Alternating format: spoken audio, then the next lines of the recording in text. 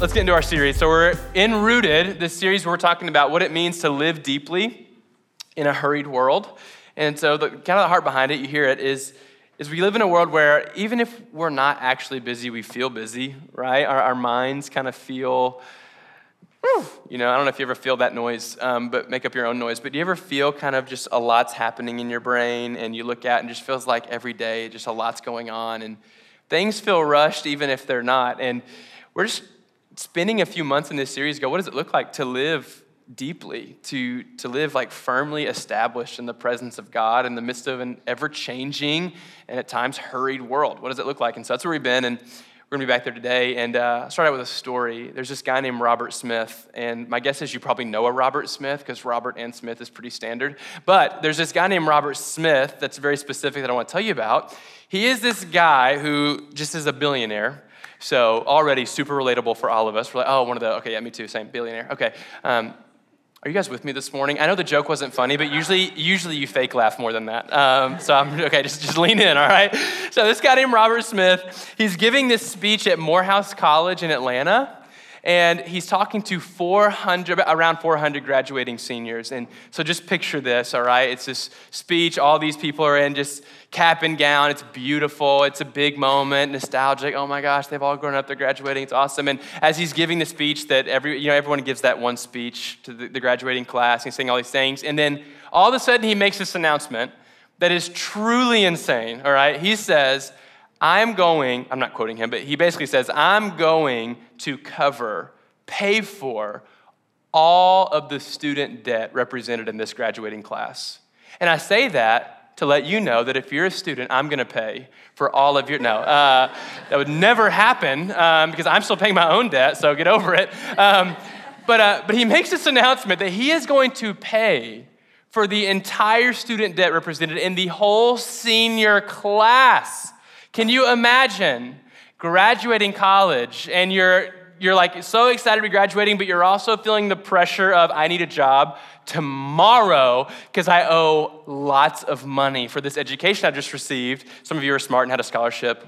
Yeah, whatever, congrats. I didn't have one of those. So this guy makes this amazing announcement, and you watch as the good news just kind of sweeps over. Does anyone know this story? It was pretty popular. If you have social media, you probably saw it. Yeah, what's up, Jason? So the good news just kind of sweeps over them, and they just start going crazy because it's like, what has just happened? They interviewed this guy who had $90,000 of student debt. And if you go to Lipscomb, Belmont, or Vandy, you're like, that is chump change. That is nothing. So whatever. Paid for a half a semester. But this guy's like, just like an interview, he's just in shock. Like, oh my gosh. Like, you just imagine like these 20-somethings are thinking that, okay, the next 15 years, this is my budget to pay off student debt. And it's just erased. It's amazing, right? And I just started thinking about this story and how stunning it is because I realized like, oh, that's not just affecting the students there. Like, I'm sure some of them had family that was gonna come shoulder the debt alongside of them because they really wanted their son, daughter, niece, nephew to go to college and said, hey, I'll help you. And they took on some debt on their own and washed away. And then, I just used Christian language. I gave away the metaphor, washed away, like the blood of Jesus. Anyway, think about their future children. It's like instead of them spending the next decade of their life paying off debt, it's like that can go into savings, buy a house. I don't know, $90,000 will go a long way. Just this amazing gift. And I'm like, why is this story just so incredible? Because it's rare that you hear about receiving something that is both free and awesome, right? It's like when someone's saying, hey, we'll give you this for free, your first response is not, this is amazing news. Your first response is typically like, okay, now tell me the truth. What's the catch? Or it's not worth it. It's like free is like those people that like have the energy drink backpack on and they drop like the Red Bull card. Like, hey, here's a free Red Bull. And you're like, this is great, not that great, right? It's like free isn't that awesome. It's rare that something is both free and amazing and mind-blowing. And here Robert Smith is like just giving them something that he earned just to do it, right? It's this amazing story. My experience with free isn't quite like this, right? For me, it's more like the iOS 13 update for Apple. You want to get the update? Or, do you like the update, Patrizio? Oh, sarcasm, got it. You think I'd pick up on that. But iOS 13 update, and with this update, my Apple TV, they said that I could have a free trial of Apple Arcade. I don't really play video games. I love them, but I haven't played them in a long time. And so this free Apple Arcade didn't look great, but it was free, so I was like, yes. It was one of those, hey, subscribe and get a free trial, right? And so what do? I'm like the smart consumer that does what we all do. You subscribe for the free trial, and then you immediately go to your account and you what? You cancel it, right? Because then you get the month free and you owe nothing and it's actually free. They have caught on to us because I did that. And when I pressed cancel, they said, like, are you sure this will cancel your free trial? I'm like, free trials aren't even free trials anymore? Like, I can't even cancel. So their plan is that I forget in a month from now, and then they get to take $6 from me for the rest of my life. It's like, man, we live in a world where free trials aren't even free trials. Like, what in the world? It's just this broken, just sinful world. I'm just kidding. But anyway, so have you ever had that experience with free apps? And anyway, they've caught on. I think it's ending. So it's just moments like, oh my goodness, it's hard in this world to go, oh, something is actually free. It's for my good, and it's awesome. Like, it's totally worthwhile. And we're going to talk about a word today that gets thrown around a lot, this word grace. And if you've been at church at all, or really if you just lived in Nashville for any time, you've heard this word. And it can mean a lot to a lot of people. I think some of us, we hear the word grace and we think it's quote unquote free, but I have to like live into this like code of conducts and act and dress a certain way to be in the club of grace. Some of us hear it and it's really more of like a get out of jail free card. It's just kind of an excuse to do whatever you want. It's just got a lot of baggage on it. But Paul uses this word to expound on like the abundant, infinite goodness of God. And I want to let Paul kind of redefine our words today. We're going to be in Titus chapter 2, redefine our definition of grace. Titus chapter 2, if you use one of our blue Bibles, it's on page 579. And my hope is that we'll leave today going, grace is genuinely free. And it's not just free, it is awesome. And I want to talk about why I think grace is so awesome, and hopefully it'll bring some clarity to us. So we're going to be in Titus chapter 2, verses 11 through 14. I'll be reading out of the ESV this morning. And I'm going to read it first, and then I'm going to have someone else read it. So I'll read it first, and then just because I often forget what the passage says the minute I read it, I'll have someone else read it in a different voice. Maybe that'll help. So Titus 2, verse 11. If you're there, say anything. Good.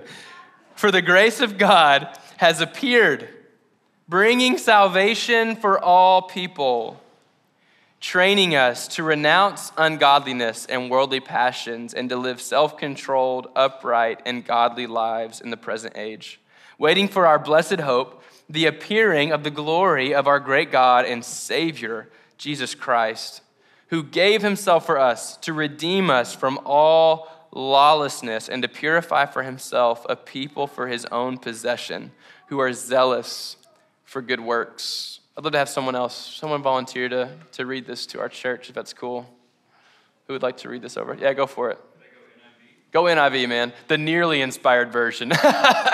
Just kidding. My Baptist preacher used to make that joke, and I'm kidding. Please go. Oh, gosh. I'm so sorry. Zone back in. No, yeah, you just stand. You got it. You got the projection. For the grace of God has appeared that offers salvation to all people.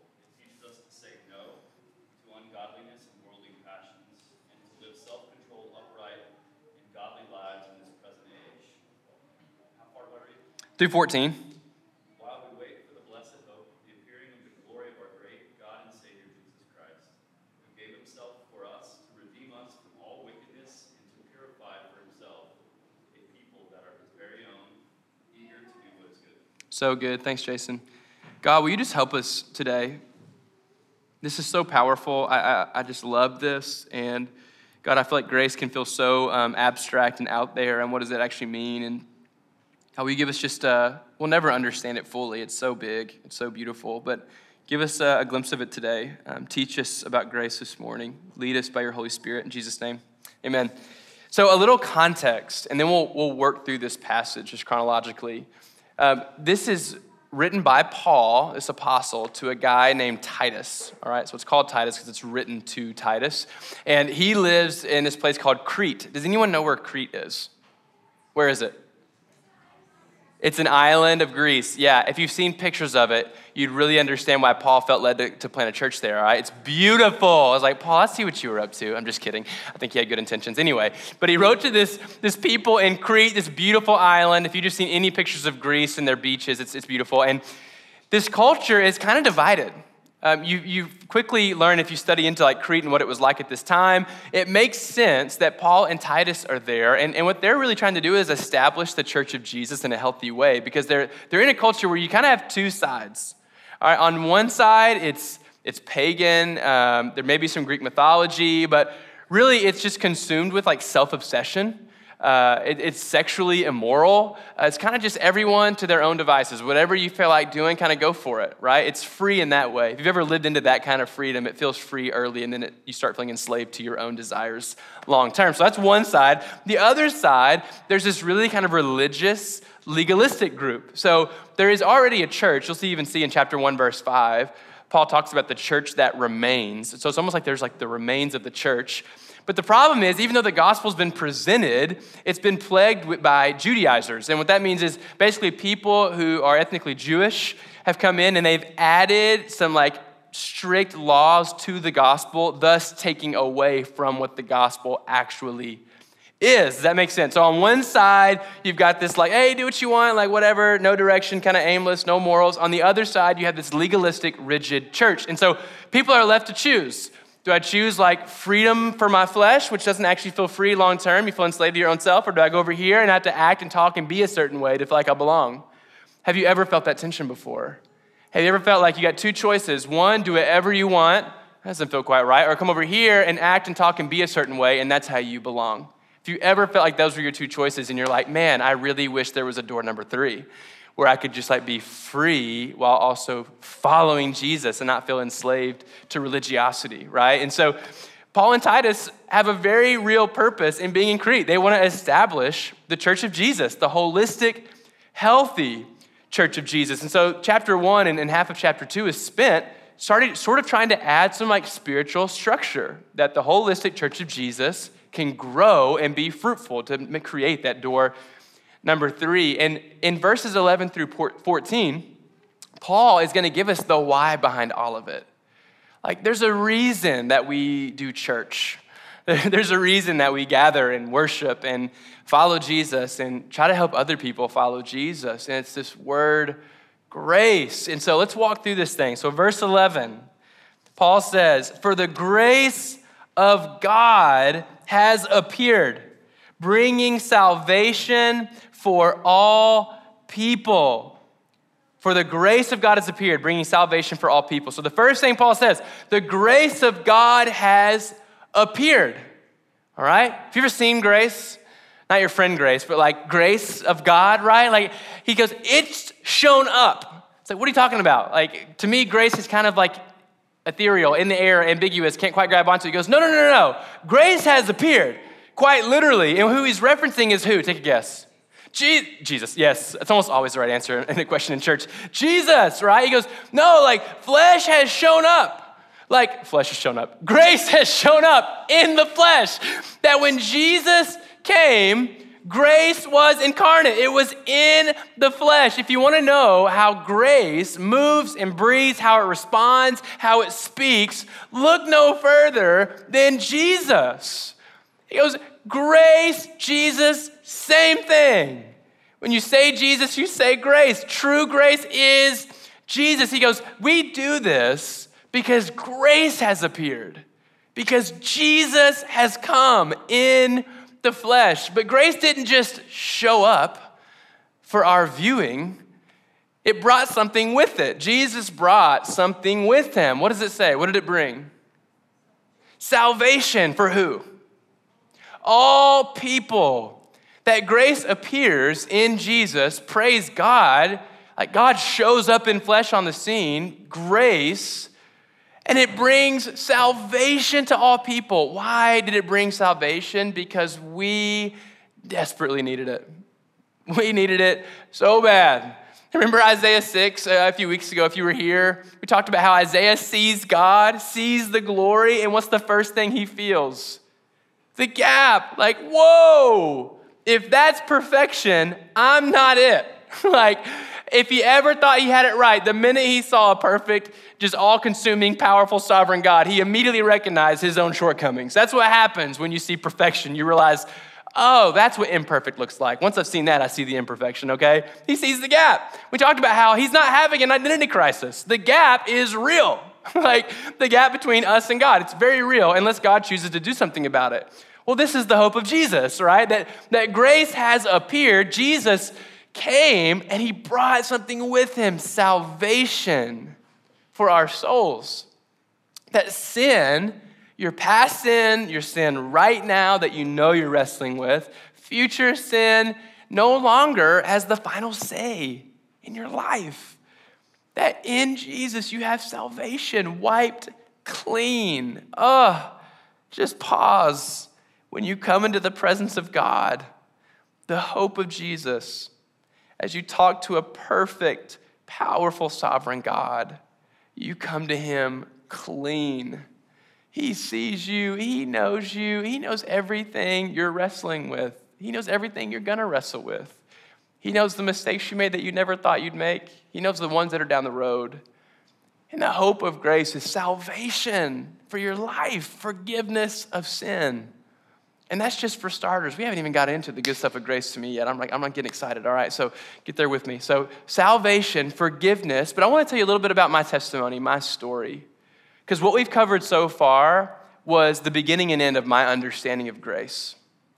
Forgiveness of sin, which is a great place to be. Understanding that the grace of God forgives you. It brings salvation to your soul. That you get to spend eternity with God. It's amazing. But if I'm being honest, for me and my story, for the longest time, I thought walking with Jesus meant forgiveness of sin, so forgiveness for my heart, but not freedom for my mind, okay? That's very different to me in my experience, that I got the forgiveness that I always wanted, but I didn't get the freedom that I hoped would come with it. That was my understanding of grace, and I wouldn't have said that out loud because it's not true, right? But doesn't it sometimes feel true? And so for me, just to give you a glimpse, I want to be just really transparent with you and vulnerable about some of my story for a second. So when I was in my upper teens, 17 through 19, and then 20 and 21, that kind of 5-year period of my life was just marked by just spiritual roller coaster, emotional roller coaster. Depending on what month it was, I might be preaching to a youth group or just heavily consumed into drugs, just big time, anything, everything, don't care. If it gets me high, I'm all in on it. No questions asked, literally. Or I was partying and just binge drinking, blackout, let's do that. Or I was with girls, being promiscuous. Or I was with pornography, addicted. That was a huge part of my story. And if any of you are uncomfortable right now, I'm talking about stuff that touches over 70% of people that are alive right now. It's such a thing. And there's just darkness. And so I found myself in this hamster wheel cycle where, okay, oh my gosh, I got caught. Involuntarily, I get caught in something. My dad showed up at a party one time and I was just wasted and was like, how are you here? It was just terrible, right? Those moments, come to Jesus moments that aren't voluntary, and it's oh my gosh. And so I'm crying, and I'm really crying because I won't see my friends anymore because I know I'm done. And okay, Lord. And then I walked with God for a little bit and then I'm back in it. And I just found myself in this pattern where I try to walk with God for a little bit, try to do what's right, I guess, and then I just fall back into just my own flesh. And so I began to believe something that no one ever told me, but it felt really true. Oh, I'm destined to get it right, get forgiveness, do it right for a little bit, and then do something catastrophic and just mess it all up again, and we'll just do this thing over again. Okay, God, my bad. I'm really sorry I hurt you. Sorry I hurt you. Sorry I hurt you. Sorry to everybody. Get it right. 6 years later, boom. And this led to some I just noticed in my own life, I had a lot of fears. So I was like, wait, it's okay to have it's not okay, but hear me out. It's okay to have a catastrophic mistake when it's just you, right? You hurt some people, but okay, everyone heals, we're 18. But man, walking into marriage, I'm like, oh my gosh, I wonder at what point this is gonna cost me my family. I wonder at what point this is gonna cost me my job. And I realized that, oh my gosh, I'm believing that I'm on the trajectory of getting it right for a season, messing it all up, getting forgiveness, but it having real consequence. Are you following my thought process? And this was this belief that grace forgives your heart, but it does not free your mind. And I believe now, thank God, through people discipling me and reading the word and being with the Lord, man, if you ever feel so stuck in sin, like you're destined to your bad habits, that you can have seasons of freedom, but you're always gonna go back to them. Like you just gotta get lonely enough one day. You just gotta get angry enough one day and you'll go back to it. I'm just here to tell you, that's not true. That we serve a God who gives a grace that doesn't just forgive your heart, and it does. And no matter how many times you mess this thing up, like God loves you. He's giving grace to your life, wiping the slate clean 10 out of 10 times. It's incredible. But also the hope of grace is that it brings very true and genuine freedom to your life. That you're not destined to being your own worst enemy. That God wants to redeem you by his grace. And this is what he starts tapping into in Titus chapter 2. If you think about Romans 6, where Paul goes, what shall we say then? Shall we sin more so that grace may increase? May it never be. How shall we who died to sin still live in it? You're dead to sin. And you hear that and you're like, woo, that's amazing. I'm dead to sin. I won't live in it anymore. And then tomorrow comes and you're like, Paul, you had it wrong. Here I am again. And there's this, I don't know about you, but this stunted growth of I already messed up. Romans 6 is already not true. But then check out 1 Corinthians, where is it? 4:14. There it is, 4:16. Therefore, don't lose heart. But though our outer man is decaying, yet our inner man is being renewed day by day. Keep letting grace take a hold of your life and you'll find yourself over the long haul walking toward freedom. And Paul's really gonna get into this in verse 12. He says, training us. He's talking about grace. Have you ever thought about grace training you? I always thought grace just came to me, fell in my lap, and it was like, gee, thanks.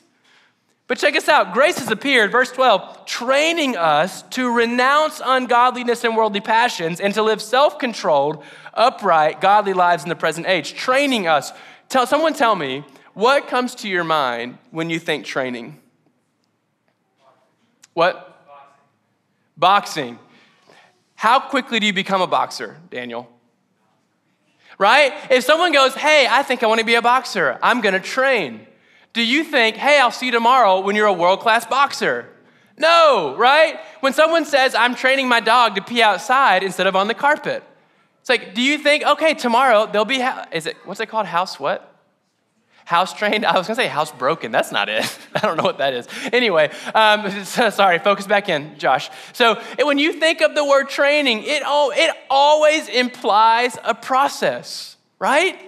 It's never instantaneous. And I don't know if you've ever felt the rub with grace and saying you get to be free right now, you die to sin, and you wake up tomorrow like, I'm not free. Well, Paul's like, let me give you a glimpse, let me show you something. Grace is gonna train you for the long haul to walk in freedom. And you're gonna get help from someone really important. There's someone that Jesus promises us if we follow him. Does anyone remember who that is? Who does Jesus promise us? The Holy Spirit. And we've talked about this a lot in the past few months. What's a nickname that he gives the Holy Spirit?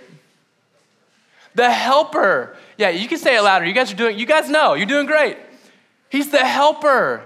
It's like, why is he called the helper? Because he wants to help you. We have this world-class trainer. I don't know what field that you're in or you're excited about, but just picture whoever's at the top of your field and you do anything to get an hour-long coffee with them. And what if they show up to your front door and said, you're not just getting an hour of coffee, you're getting 6 months of free training. You just freak out. It's just something special about getting training from the best of the best. LeBron James comes, knocks on my door and says, I'm gonna teach you how to play basketball.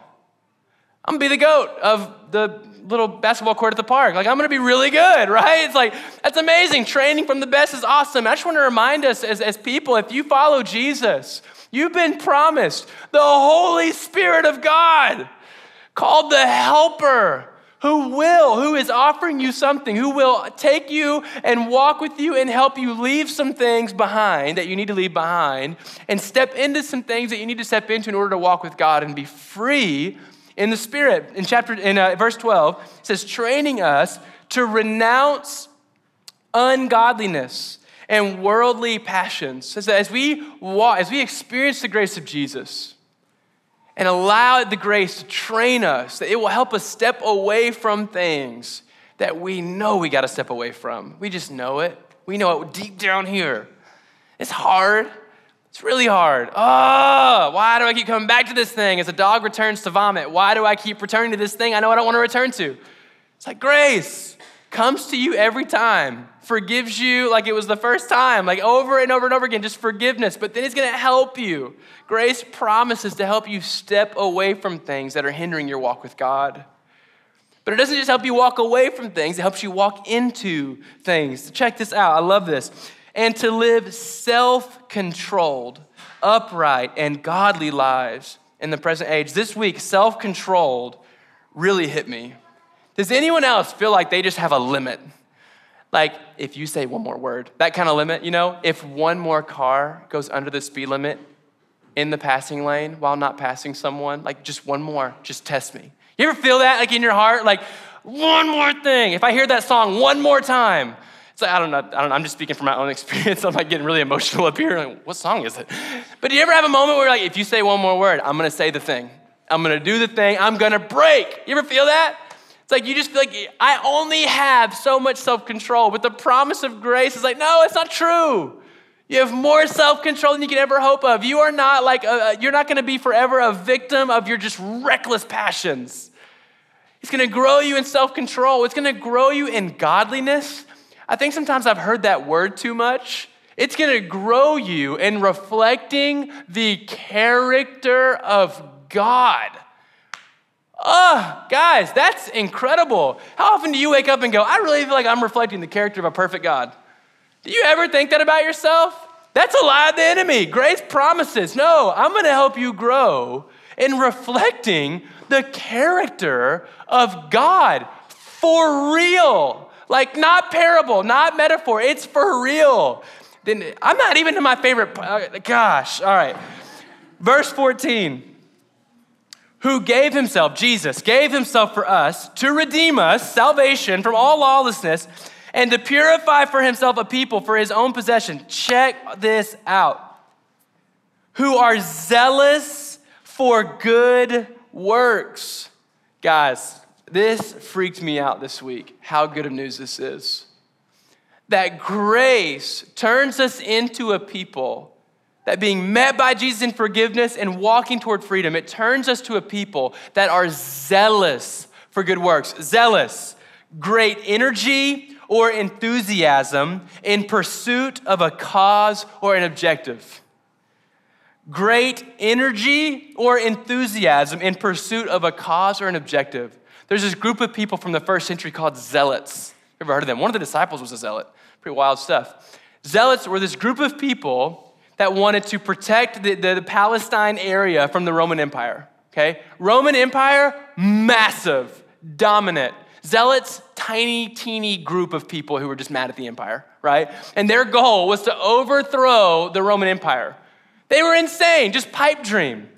But that's what they were called, zealot, because of that word zeal. They had this like illogical enthusiasm to see something crazy happen. And for them it never did. But for us, we get to be a people zealous for good works. I don't know about you, but I have a crappy belief about myself. That I'm just a self-serving, selfish, at the end of the day, I only care about me. Do you know that is not your destiny? Like grace promises to take your heart, bring complete forgiveness, but not just that, to help you walk in freedom. And that one day, if it's not today, it's I promise you, it's your destiny to wake up and to search every nook and cranny of your heart. And all you'll find is a zealousness to see the goodness of God sprouting up all around you like spring flowers. That's the promise of Scripture. And for so much of my life, I thought that was a pipe dream. Like, no, at the end of the day, if I'm mad enough, if I'm lonely enough, if enough bad things happen, all I have is bitterness or selfishness or some sin habit. And some of you right now, you view yourself that way. That is from Satan. Grace promises. It's a training, it's a process, it takes time. Stick with it for the long haul, but it promises freedom to such an extent that you'll wake up and go, wow, at the heart of my heart, like at the bottom of my heart, I just want to see good. I feel like we live in a culture, you just want to be a good person. You want to be a good person? Walk with grace. Jesus, grace incarnate. Walk with Jesus. He will take you there. I just want to speak to some of you right now who think really bad things about you. And you've made a ton of mistakes, so you feel like you have credibility in thinking bad things about yourself. You can trust grace. Like, not only does God look at you and see his son or daughter just welcoming you into the house, prodigal son, not waiting for you to get to the porch, coming out to the street to go, get in here. I got a party to throw. Not only is it gonna forgive you, and it is walking you to a freedom. Right now, some of you are stuck in something that has promised you that it will have the final say over your life. It will not. It will not. Whatever you're enslaved to, greed, sexual sin, I don't know, I just wanna go and start listing like 1,000 of them, but whatever it is, grace promises to take you to freedom. It's a process, right? It's a training. So I'm not saying tomorrow you're gonna wake up and be like, oh my goodness, it's perfect. Grace is real. I'm free. That could happen. I've got some cool stories, but also have a lot of stories that suggest it's a training, as Paul's saying here, that as we walk with Jesus, we will find freedom. Is this hitting anybody? Like, please, this is for you. This is not for your friend. This story is not so you can go and tell someone else. It needs to hit you first. This is God's promise to your life. And then we get to go tell some other people about it. But the last thing God wants is for you to live a life where you tell everyone else about the goodness of God and the grace of Jesus, and you don't get to have it for yourself. You are not like a hired hand that's helping everyone else feel like a family member. You're the family member. It's you. You get to receive the grace. You get to walk in freedom. And if you're tired and if you're faint of heart, shout out Finding Nemo. Keep swimming. Don't give up. The enemy keeps us so nearsighted. Nope, you did it. You're not free. Look at you. It's over. No way. No way. Grace forever forgiving you and leading you to freedom. Forever. I promise you. I remember moments where I was like 21 and I knew for a fact I would never get above this sin. I would never get above the things that were just holding me captive. Lies. Not true. Anyway, all right. I really hope you heard me. I'm just like, whew. Okay. Hold on. All right. Verse 13. Waiting for our blessed hope, the appearing of the glory of our great God and Savior, Jesus Christ. We skipped that verse for a reason. I believe that verse 13 is the hope of all this. It's like as we're seeking to grow in the Lord, as we're seeking to live life, sometimes this thing can feel like a marathon that has no finish line. It's like, oh, what's the point? Do you ever have a moment where you're just, golly, I'm wore out, what's the point? There is a finish line. Jesus is coming back. He will return. There will be a new heaven and new earth. It will not be make-believe. Christianity will not be exposed as something that helps you cope with a hard life. Jesus is coming back. You're gonna meet him. You're gonna talk to Jesus. It's gonna be wild. He will establish a new heaven and a new earth. That is a truth that will happen. We are not running this aimlessly. Our hope is actually in a real Jesus who is coming back. That's why we do the whole tell someone about Jesus thing, because he's coming. We want as many people as possible to know him. That's the finish line. We do this because our hope is in a very real Jesus who is coming back, who will make everything right. And so is grace free? Yes, it is so free. If you don't know Jesus, I'm telling you right now, this grace is not far-fetched. It is yours for the taking. He's offered it up. Follow Jesus. Is it free? Yes. Is it awesome? Yes. Man, there's some Sundays where I come up here and my faith is struggling. This is not one of those Sundays. God has just reminded me, like shown me my inner thoughts and just how attainable freedom is. And he's reminded me of how much despair I felt and how I was convinced that wasn't possible. Yeah, anyway, I just wanted to remind you of this. So how do we step into this, all right? What does it look like to take a hold of this? Because I don't want to leave us with like a emotionally charged sermon about grace, but it feels like we can't get our hands around it. And I would just encourage you in this way. This week, every day, talk to the Lord. And like that song was suggesting before I got up here and started teaching, let it sink in. Don't just think it. Let it sink in slowly, like a sponge, that God loves you. And just say thanks. I love you too. Just let it sink in. He loves you for real in the current condition of your life. I mean, he loves that version of you not the future cleaned up version, okay? The you right now that keeps forgetting to read the Bible, that keeps doing the thing that you can't tell anyone about. Like, he sees, he loves you. And just every day this week, thank you, God, for loving me.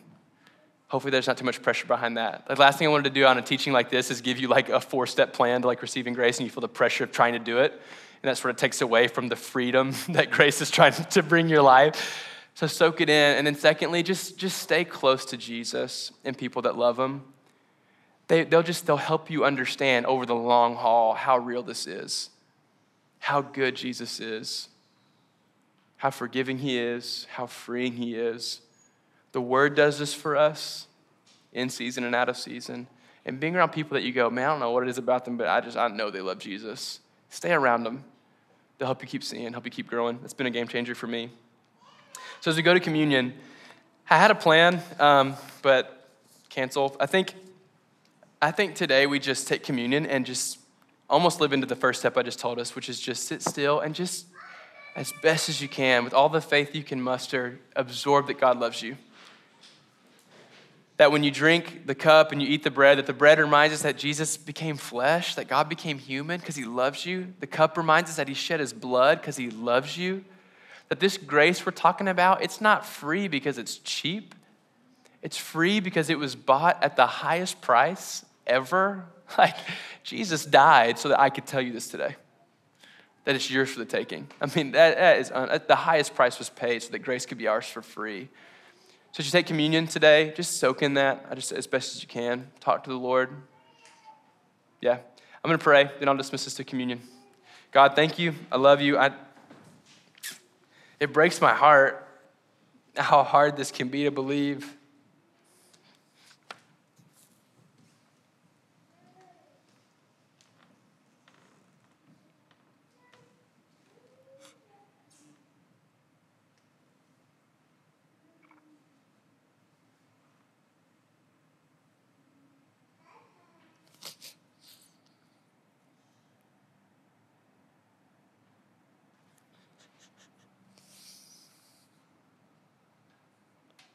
God, will you help us to receive this today? Thank you for your grace.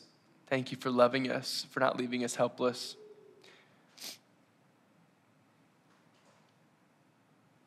You're so good and you love us. Help us to hear your voice today. Holy Spirit, will you just lead this time in Jesus' name? Amen.